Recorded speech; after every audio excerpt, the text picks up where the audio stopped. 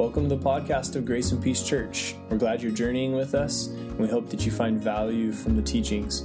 If you'd like to connect or support the mission of Grace and Peace Church, check us out at graceandpeacechurch.org or find us on Instagram or Facebook. Grace and Peace.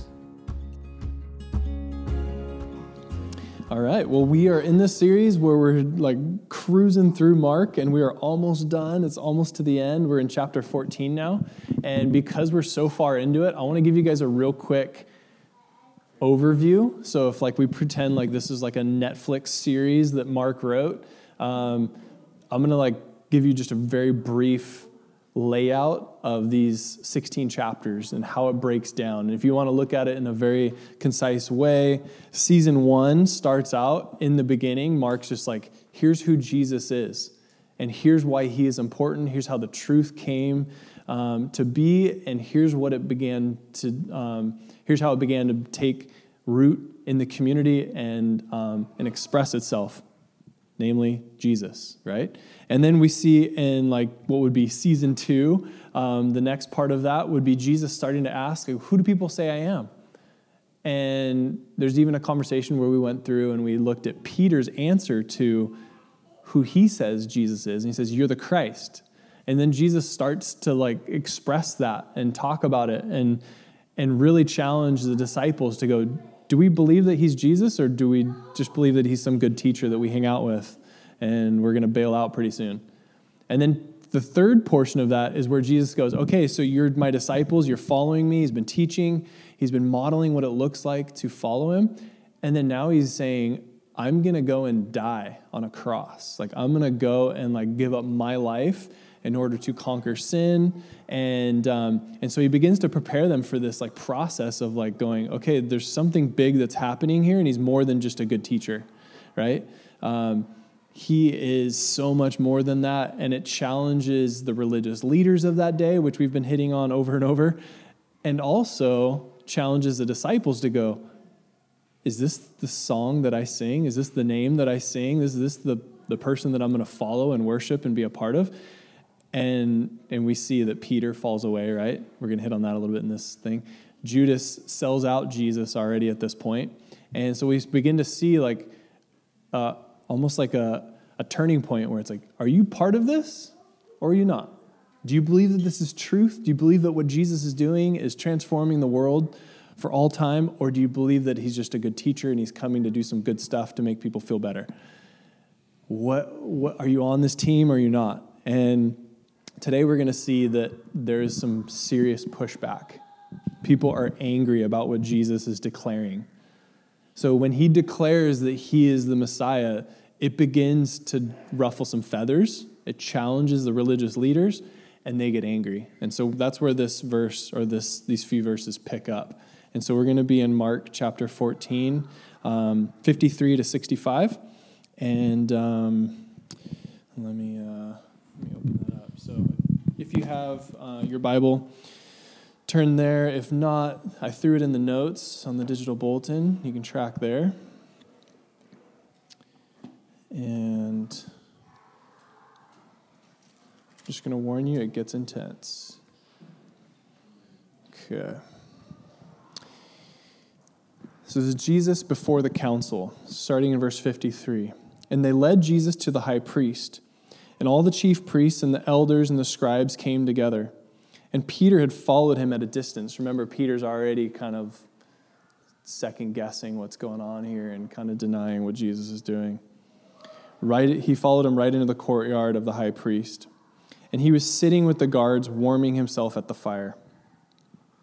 Now the chief priests and the whole council were seeking testimony against Jesus to put him to death, but they found none. Okay, so remember, these are the religious leaders of that day. They would have been in charge of the temple, and you got two groups that are kind of coming together, the chief priests, the Sanhedrin, and also talks about the scribes being there. So like these are all the religious leaders looking in and saying, we need to kill him, which is crazy. I know I hit on this last week, but like to think that the religious leaders, the people who represent God, are trying to kill one of the 10 Commandments. Like, it blows my mind. And I think we read through this and we kind of go, oh yeah, they just wanted to kill him because they're angry about him, angry about what Jesus is doing. But no, that's pretty weighty. Like, the truth is really confronting these religious leaders in a very, very challenging way. So it goes on and says, they're trying to put him to death, but they found none. There's no reason for it. For many bore false witness against him, but their testimony did not agree. So there's people who tried to make things up about Jesus in order to have him removed, to challenge what he was doing, to basically get him killed. And some stood up and bore false witnesses against him, saying, "We heard him say, 'I will destroy this temple that is made with hands, and in 3 days I will build another one, not made with hands.'" Okay, so that's a verse that maybe you've heard, maybe you haven't, but Jesus talks about himself being the temple, and he talks about how he's going to be basically killed. He's going to be destroyed. But then in 3 days, what does he say? He's like, it's going to be brought back. And he demonstrates that he has the power over death through in that process. They misquote him, and they basically say, he's trying to trash the temple. And the temple would have been like, that's where God resides, right? And so for them to make up a lie and say, we're going to destroy the temple. He talked about destroying this whole thing. He just wants to destroy what God's doing. And it's a lie, right? So it's not truth. So I just want to point that out. And it goes on in verse 59. He says, "Yet even about their testimony did not agree." So even them hearing it, going, "Yeah, we've kind of heard that, but we don't fully get this." And it goes on and says, "And the high priest stood up in the midst and asked Jesus, 'Have you no answer to make? What is it that these men testify against you?' But he remained silent and made no answer. Again, the high priest asked him, 'Are you the Christ, the Son of the Blessed?' And Jesus said, 'I am. And you will see the Son of Man seated at the right hand of power and coming with the clouds of heaven.' And the high priest tore his garment. He's so angry. 'What further witnesses do we need?'" Basically, look what he's saying. Look what he's doing. We don't need any more witnesses. We've proven that he's guilty. "You have heard his blasphemy. What is your decision?" And they all condemned him and deserved death. They condemned him as deserving death. And some began to spit on him and to cover his face and strike him, saying to him, "Prophesy." And the guards received him with blows. So they started to beat him up. They spit on him. They lied about everything that had happened there and accused him of something that basically challenged who they were, right?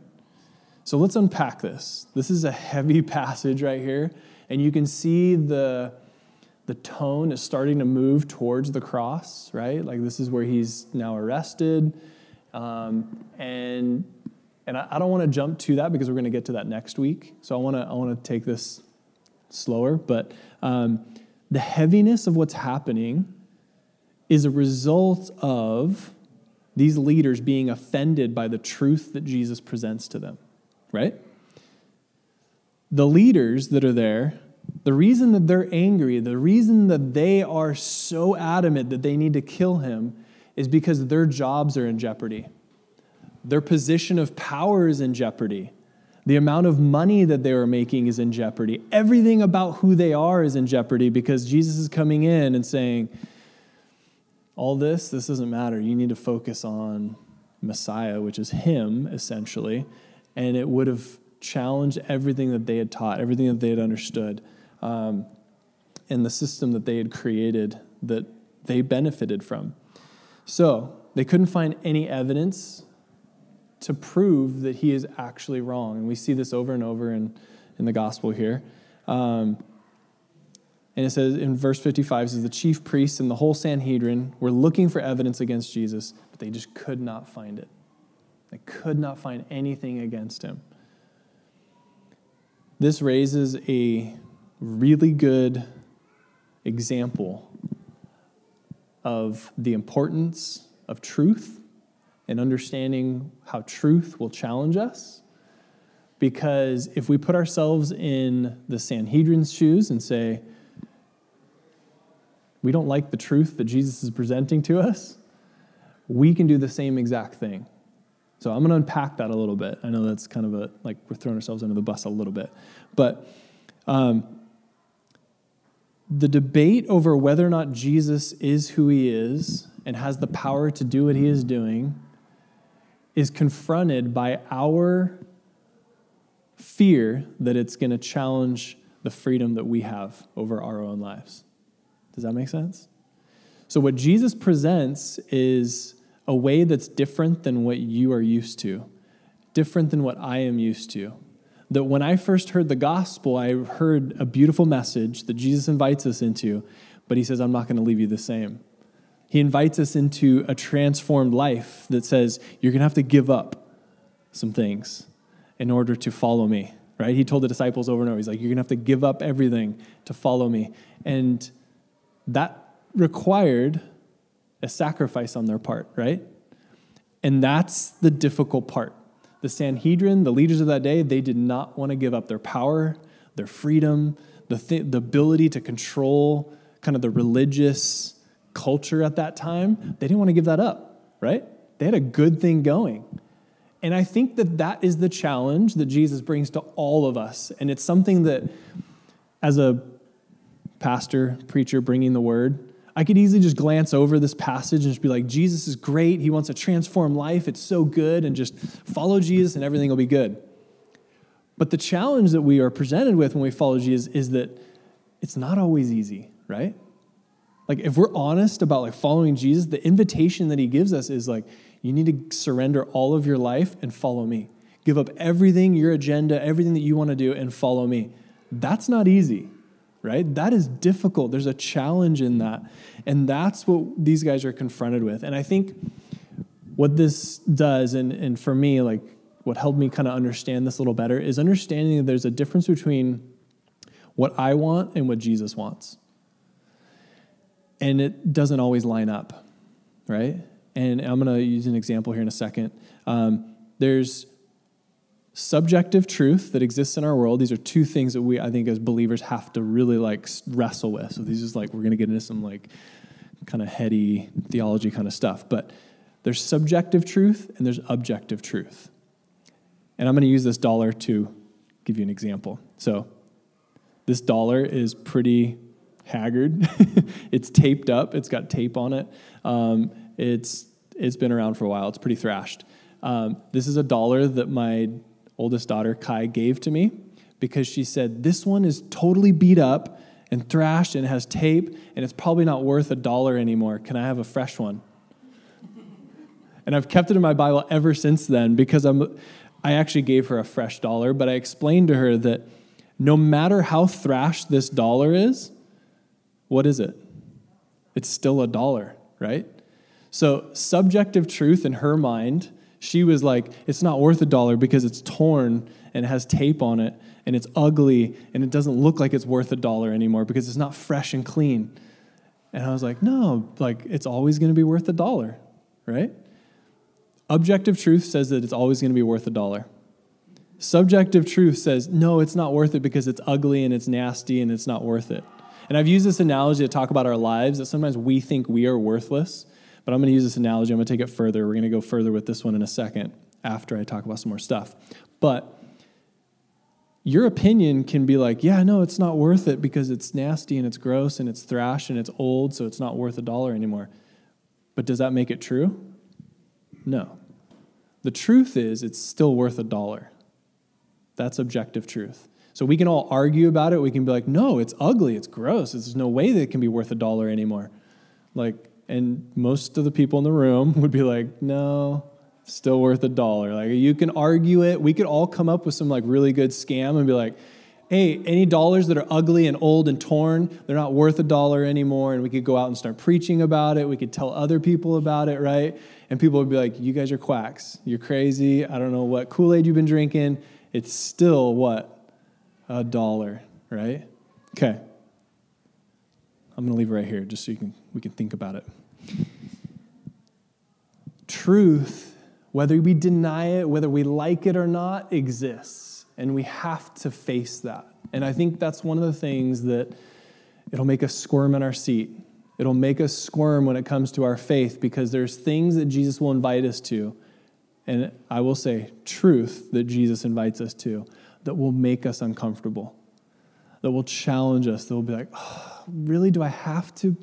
That's difficult. Like, I really don't want to give up my bank account to God. Like, I don't really want to do that. Like, I earned that money.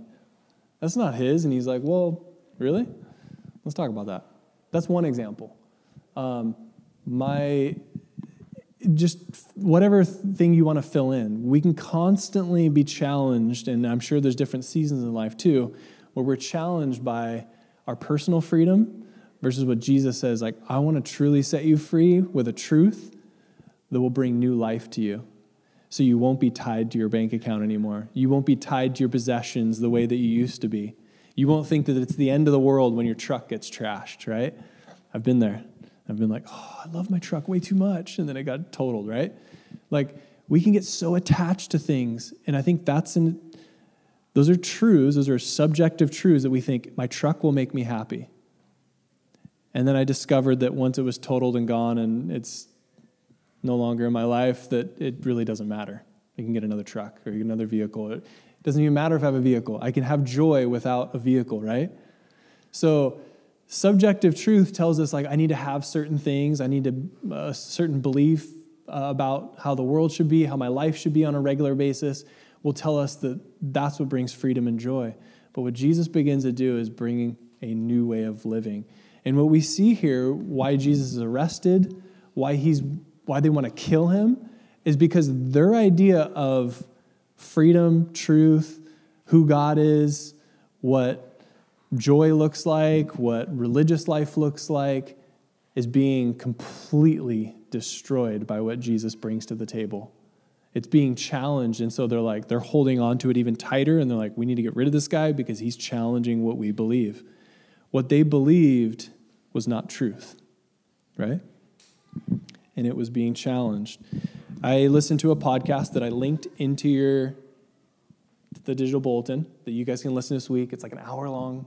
Have fun with this one. But a friend of mine, Ruslan, and another pastor that's here in Oceanside, Jeff Moores, had an interview with their friend who's an atheist, and they sat down and have a conversation about, like, why he believes what he believes and why they believe what they believe, and had open conversations. It's like they're friends. It's not like they were like angry and they're like bullhorning him and trying to kick this guy out. They just had an open conversation, which I love. I think it's beautiful. In that conversation, and the reason I linked it in there is because I would love for you to listen to it and begin to hear the argument for why this guy doesn't believe that Jesus is the only way, is because he believes that challenges his personal freedom to do what he wants to do, right? And I would argue, yes, it does. It does begin to challenge and push back on your personal freedoms. But what is really interesting is that you begin to see that a lot of his arguments came from a place of, I just don't feel like whatever it is. I don't feel like Jesus can be the only way.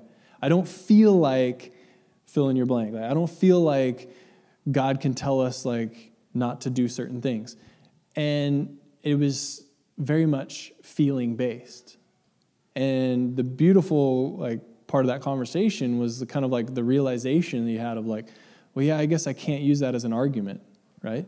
Have you ever felt a certain way and then followed that feeling and then it let you down in the end?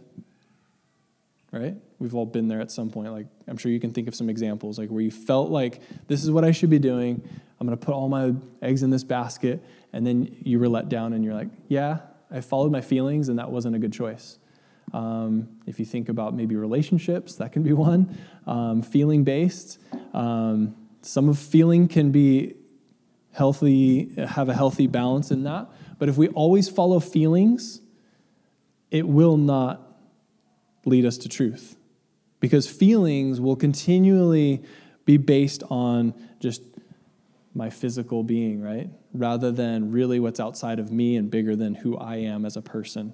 And so the whole idea of it being feeling based has to be confronted. We have to begin to recognize that there are areas where feeling can be acknowledged, but there's other areas where we can recognize that feelings can lead us down a really, really bad road. And so I bring that up just because what we begin to see here is a denial of truth, a denial of really what's outside of them and what they felt is challenging who they are as religious leaders at that time. And they weren't ready to acknowledge it. They weren't ready to say, yeah, you know what, we're wrong and we're going to shift. You know, like the way we believe about God, the way that we live out our faith here, it's wrong and we have to shift it. We have to begin to change it. And they weren't willing to do that. And so I think that when we aren't willing to shift our ideology, which is basically what they were dealing with, their ideology of how the world works, how religious organizations work, it was being confronted, and they weren't okay with it. So they're like, let's kill him and let's remove him. What Jesus brings to these religious leaders who prioritized money, power, control.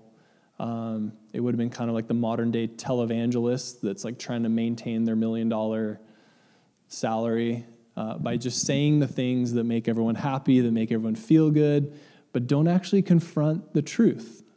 And that's why this is a really hard sermon to preach in some ways, because we don't want to hear that often. We want to hear the feel-good message. We want to hear the like, everything's great with Jesus and it's all happy-go-lucky.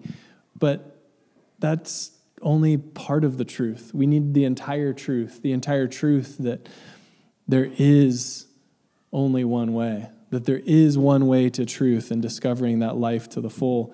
And when we're confronted with it, we have a choice that either we ignore it and we say, I'm going to continue to live life the way I want to live life, or we actually engage with it. And what Jesus does is what Carissa brought up last week, and what I want to piggyback is he says, I am. In his response to the religious leader, he says, I am all those things that I've already told you about. He doesn't have to defend himself because he's already talked about it over and over. That's why he's standing in front of them, because they're angry about that. But for him to say, I am, it describes all of those things that he had already spoken. And Carissa brought that list up last week, and I just want to bring it up again. And this is why it's so controversial. This is why it's so confronting to these religious leaders. He says, I am the bread of life. According to them, the bread was in the temple and it resided there. He says, I am the light of the world. There is no other light. It's I am the light. Like literally he's saying, I, Jesus, am the light of the world. There's no other way of looking at it. There's no other like source of light. It's him. He says, I am the door.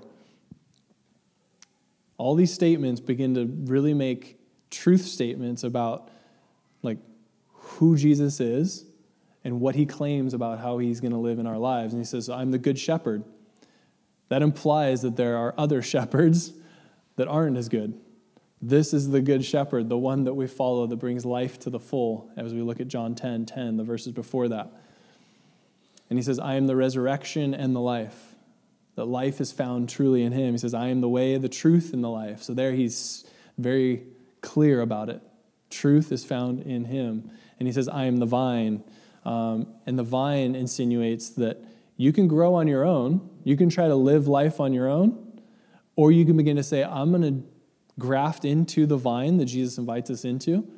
And my sustenance is going to come from him. My source of life is going to come from him. The fruit that I bear is going to be as a result of being connected to that vine.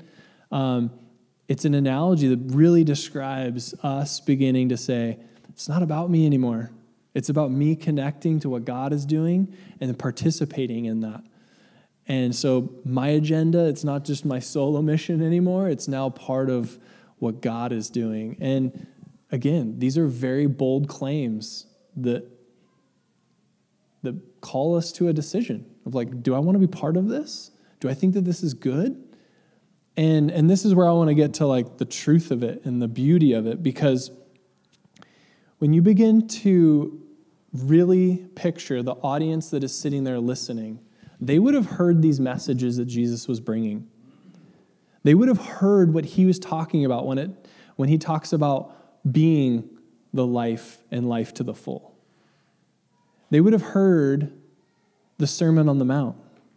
They would have heard these truths. And I'm actually going to go back and just kind of reference some of those, because as I was studying and I began to look at it and go like, what is the beautiful truth that Jesus brings that is so much bigger than anything else that we see in this world, any other kind of religious like understanding or whatever? What makes it so true, so universally true, that we fall in love with it and want to be a part of it? Check this out. If I just go through the list of the Sermon on the Mount, like it starts out like being salt and light, so being a reflection of God's love in this world. He talks about he's come not to abolish the law, but to fulfill the law, talking about how he's like here to bring in these truths that were originally designed to bring life to people. He talks about anger, right? How many of you experienced the horrible repercussions from having anger in your life, or someone else's anger towards you in your life, right? Every human being, whether you're a Christian or not, would go, yeah, that's been destructive in this world. Lust, the next topic he hits on. How many of you have followed just even a lustful thought and said, my life will be better if fill in your blank, right? That's saying, like, I'm just going to take control of it. And what Jesus pushes back and he says, no, don't do that. Like, have a pure heart. Love people because of the fact that they are loved by God, right? He goes on, talks about divorce. He talks about oaths, the brokenness that happens when we begin to lie to people, right? How many of you enjoy being lied to? Just for reference on the podcast, no one raised their hands. We're not into that. These are truths that Jesus is preaching, where he's like, I've designed you to live a certain way, and this is what's going to bring life abundant to your life and the people that you live with, right? So this is where it gets beautiful and exciting. It's no longer depressing and sad, where it's like, I got to give up my freedoms. No, this is giving up all of that life, all the destructive patterns, in order to adopt this new way of life. But it requires me to surrender and give up all of that. It goes on and it talks about retaliation, right? We have kids. We know about retaliation. They're just always like, she hit me first. And it's like, that never, ever ends. It's like, well, then she hit me harder, so I had to hit her back. And it just always keeps going and compounds, right? Jesus brings this truth where he's like, don't do that. Don't do this eye for an eye thing. It goes forever. Like, begin to love one another, right? He goes on, he says, love your enemies right after that. Like, love those who persecute you, because it's going to get difficult, and there's always going to be people that will persecute you. Satan is always going to try and use somebody to bring you down and do something evil. Maybe it's a neighbor, maybe it's a friend or a family member. It's always going to be something, right? So he says, love your enemies. Give to the needy, right? Can anybody argue that if someone is in need, if they need shelter, clothing, if they're starving, that it's a good thing to ignore them? Right? Like, these are universal truths, objective truths that we all will say, yes, that is beautiful, that is life-giving. Lord's Prayer, he talks about how to pray. Part of that prayer is he says, don't stand out on the street corner to try and look holy in front of everybody. He says, go and pray in privacy with humility. These religious leaders, they were known for praying out and trying to look as holy as they possibly could. So you can see why they want to murder him, right? It goes against their ideology of how religious operations take place. It would have confronted them big time. So the Lord's Prayer talks about fasting, spending time sitting with God, surrendering your life, and not getting so wrapped up in all of even the material things, and even the food that we sometimes worship, that we're like, I have to have this or I won't be happy, I need my coffee, right? Like, fasting is this recognition that God is our provider and not food, not all these other things. Sure, that we need those things, but they are not God. They are not the thing that truly sustains us. And he says, don't be anxious. Anybody disagree with that? Right? Like, if he's giving us ways to not be anxious, he's like, look at the birds of the air. He says, just like, trust that your Father in heaven is here to take care of you, provide for you. Like, don't be anxious. Don't stress about tomorrow. He's like, let tomorrow be tomorrow. And he goes, just live in the moment now. Learn to be fully present. Is that a truth that anybody would argue? Objective truth that we just say, yes, that is good. That is beautiful. Judging others. Putting others with a label that they don't deserve because you've seen one part of their life and you're like, oh yeah, they're evil. Don't ever talk to them. Don't hang out with them, right? Judging others. Ask and it will be given to you. The golden rule. Ever heard that one? I'll read it.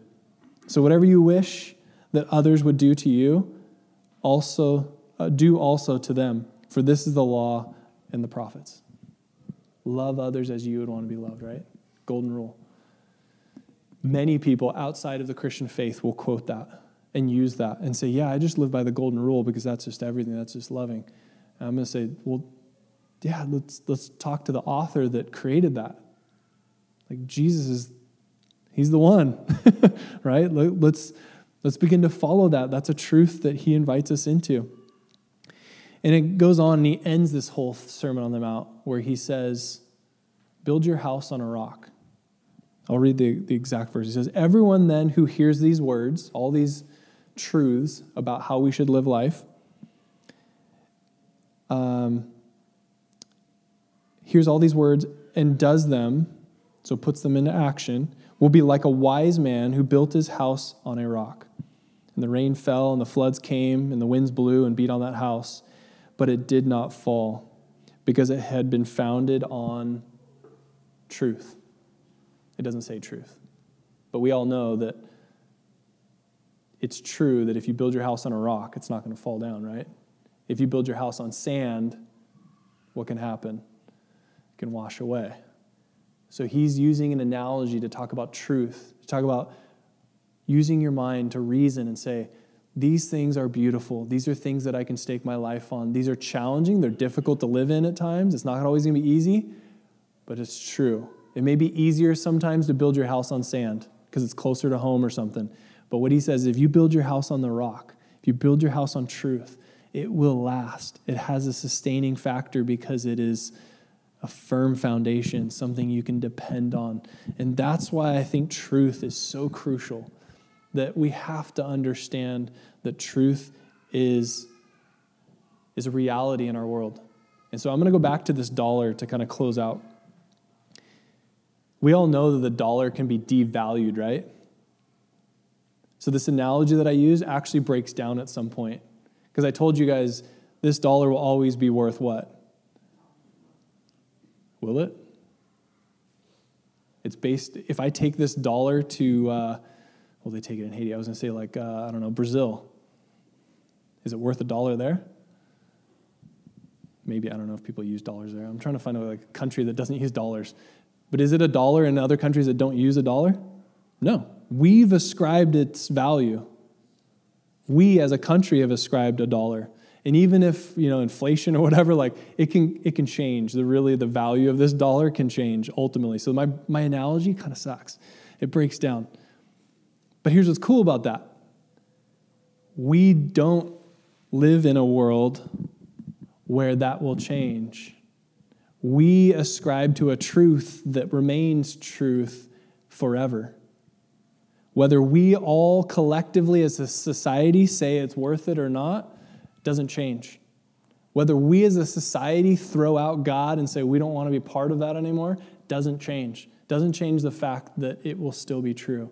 And here's what I want us to picture and sit and meditate on for a moment. Regardless of what religious leaders tell you or what a soundbite on Instagram tells you, we have to discern truth. Because an interesting fact that I noticed as I read this passage, the rest of the room listened to a leader that sat in that room and said, we need to kill Jesus, right?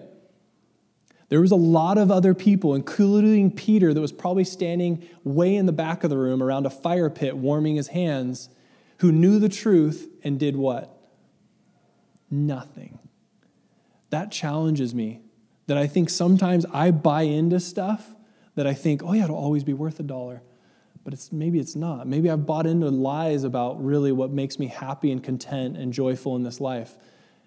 And it's only because I've listened to some soundbite where some business guru said, you got to do this and then you'll be successful. What kind of sound bites do we listen to, or what leaders do we listen to that tell us, yes, this is the way that our world should operate, and yet it's not at all truth, right? I'm not here to give you those answers. I'm here to say, sit and wrestle with what is truth in our lives, because we all might have little bits of it that we think are all of the truth, but maybe we have gaps. Maybe we have areas that we need to wrestle with and go, yeah, you know what? I need to throw out that racist part of my life and begin to replace that with love and grace and acceptance, right? I don't know. That was just one example. But we all have little gaps in our lives where we've been told some kind of ideology about how things should work, and we got to throw some of that out and say, you know, that's not truth.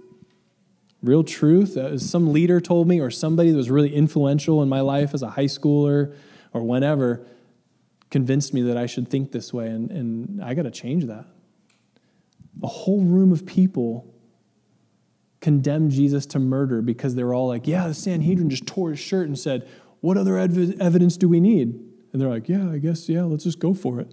Let's kill him. And Peter's back there going, yeah, I know the truth, but man. And you could tell he was pained by it if you read the next couple verses. I just really want us to think about it, really think about our lives and what are the areas of truth that exist and what are the areas where we maybe have subjective truth, where we think or feel like, that just doesn't sit well with me. And begin to throw those things out and begin to rely on really what truth is. And so I would just say, let's live into those things. Let's live into what it means to really follow Christ and begin to build our house on a rock rather than on sand, build our house on truth rather than these things that culturally will come and go, opinions that'll come and go, sound bites on Instagram or Facebook or whatever that'll come and go, but really center around what is the truth that Jesus brings to us. And maybe you got to read the Sermon on the Mount to be reminded again, or maybe it's the first time you've read it. I would encourage you to do it. Let's be reminded of these truths that really transform life, that are good for us, but they're not always easy. They're not always easy. They're not always convenient. Okay? Truths are not always convenient. I was reminded recently, I'm going to close with this, that I have high cholesterol and I need to start working out more and I need more cardio and I need to start eating less donuts. Yep, or whatever it is. I don't know. I need to eat healthier. That's a truth that I don't want to face, right? It's not convenient. It's tough. It's not easy. It's not something I want to hear. But we all know that, good health comes from physical exercise and diet. And I'm like, yeah, I know that, but I don't want to do that, okay? And I think that just, for me, it's the area of, one area that just illustrates the challenges that Jesus brings to our lives sometimes, where he's like, be patient with that person. And you're like, no, that's not convenient or easy or whatever. And you don't do it.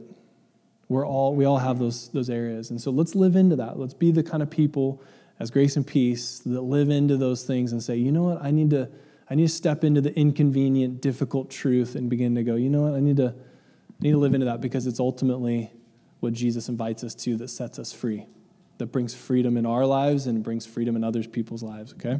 So let me pray over that, because this is going to weigh heavy on all of us this week, and it's a challenge, and it's difficult, but it's good, and it's freeing, all right?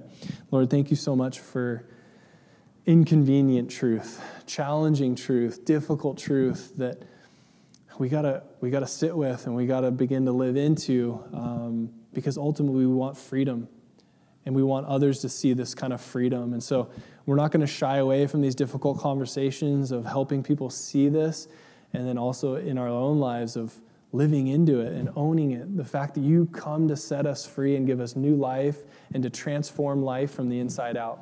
And so we invite you in. Help us, forgive us for the areas where we are like the Sanhedrin, where we just want nothing to do with you because it's difficult. Forgive us of those areas. Set us free from those areas. Set us free from those lies. Help us to stake our lives on truth, that you have come to bring life and life to the full. We love you, Jesus, and we pray this in your name.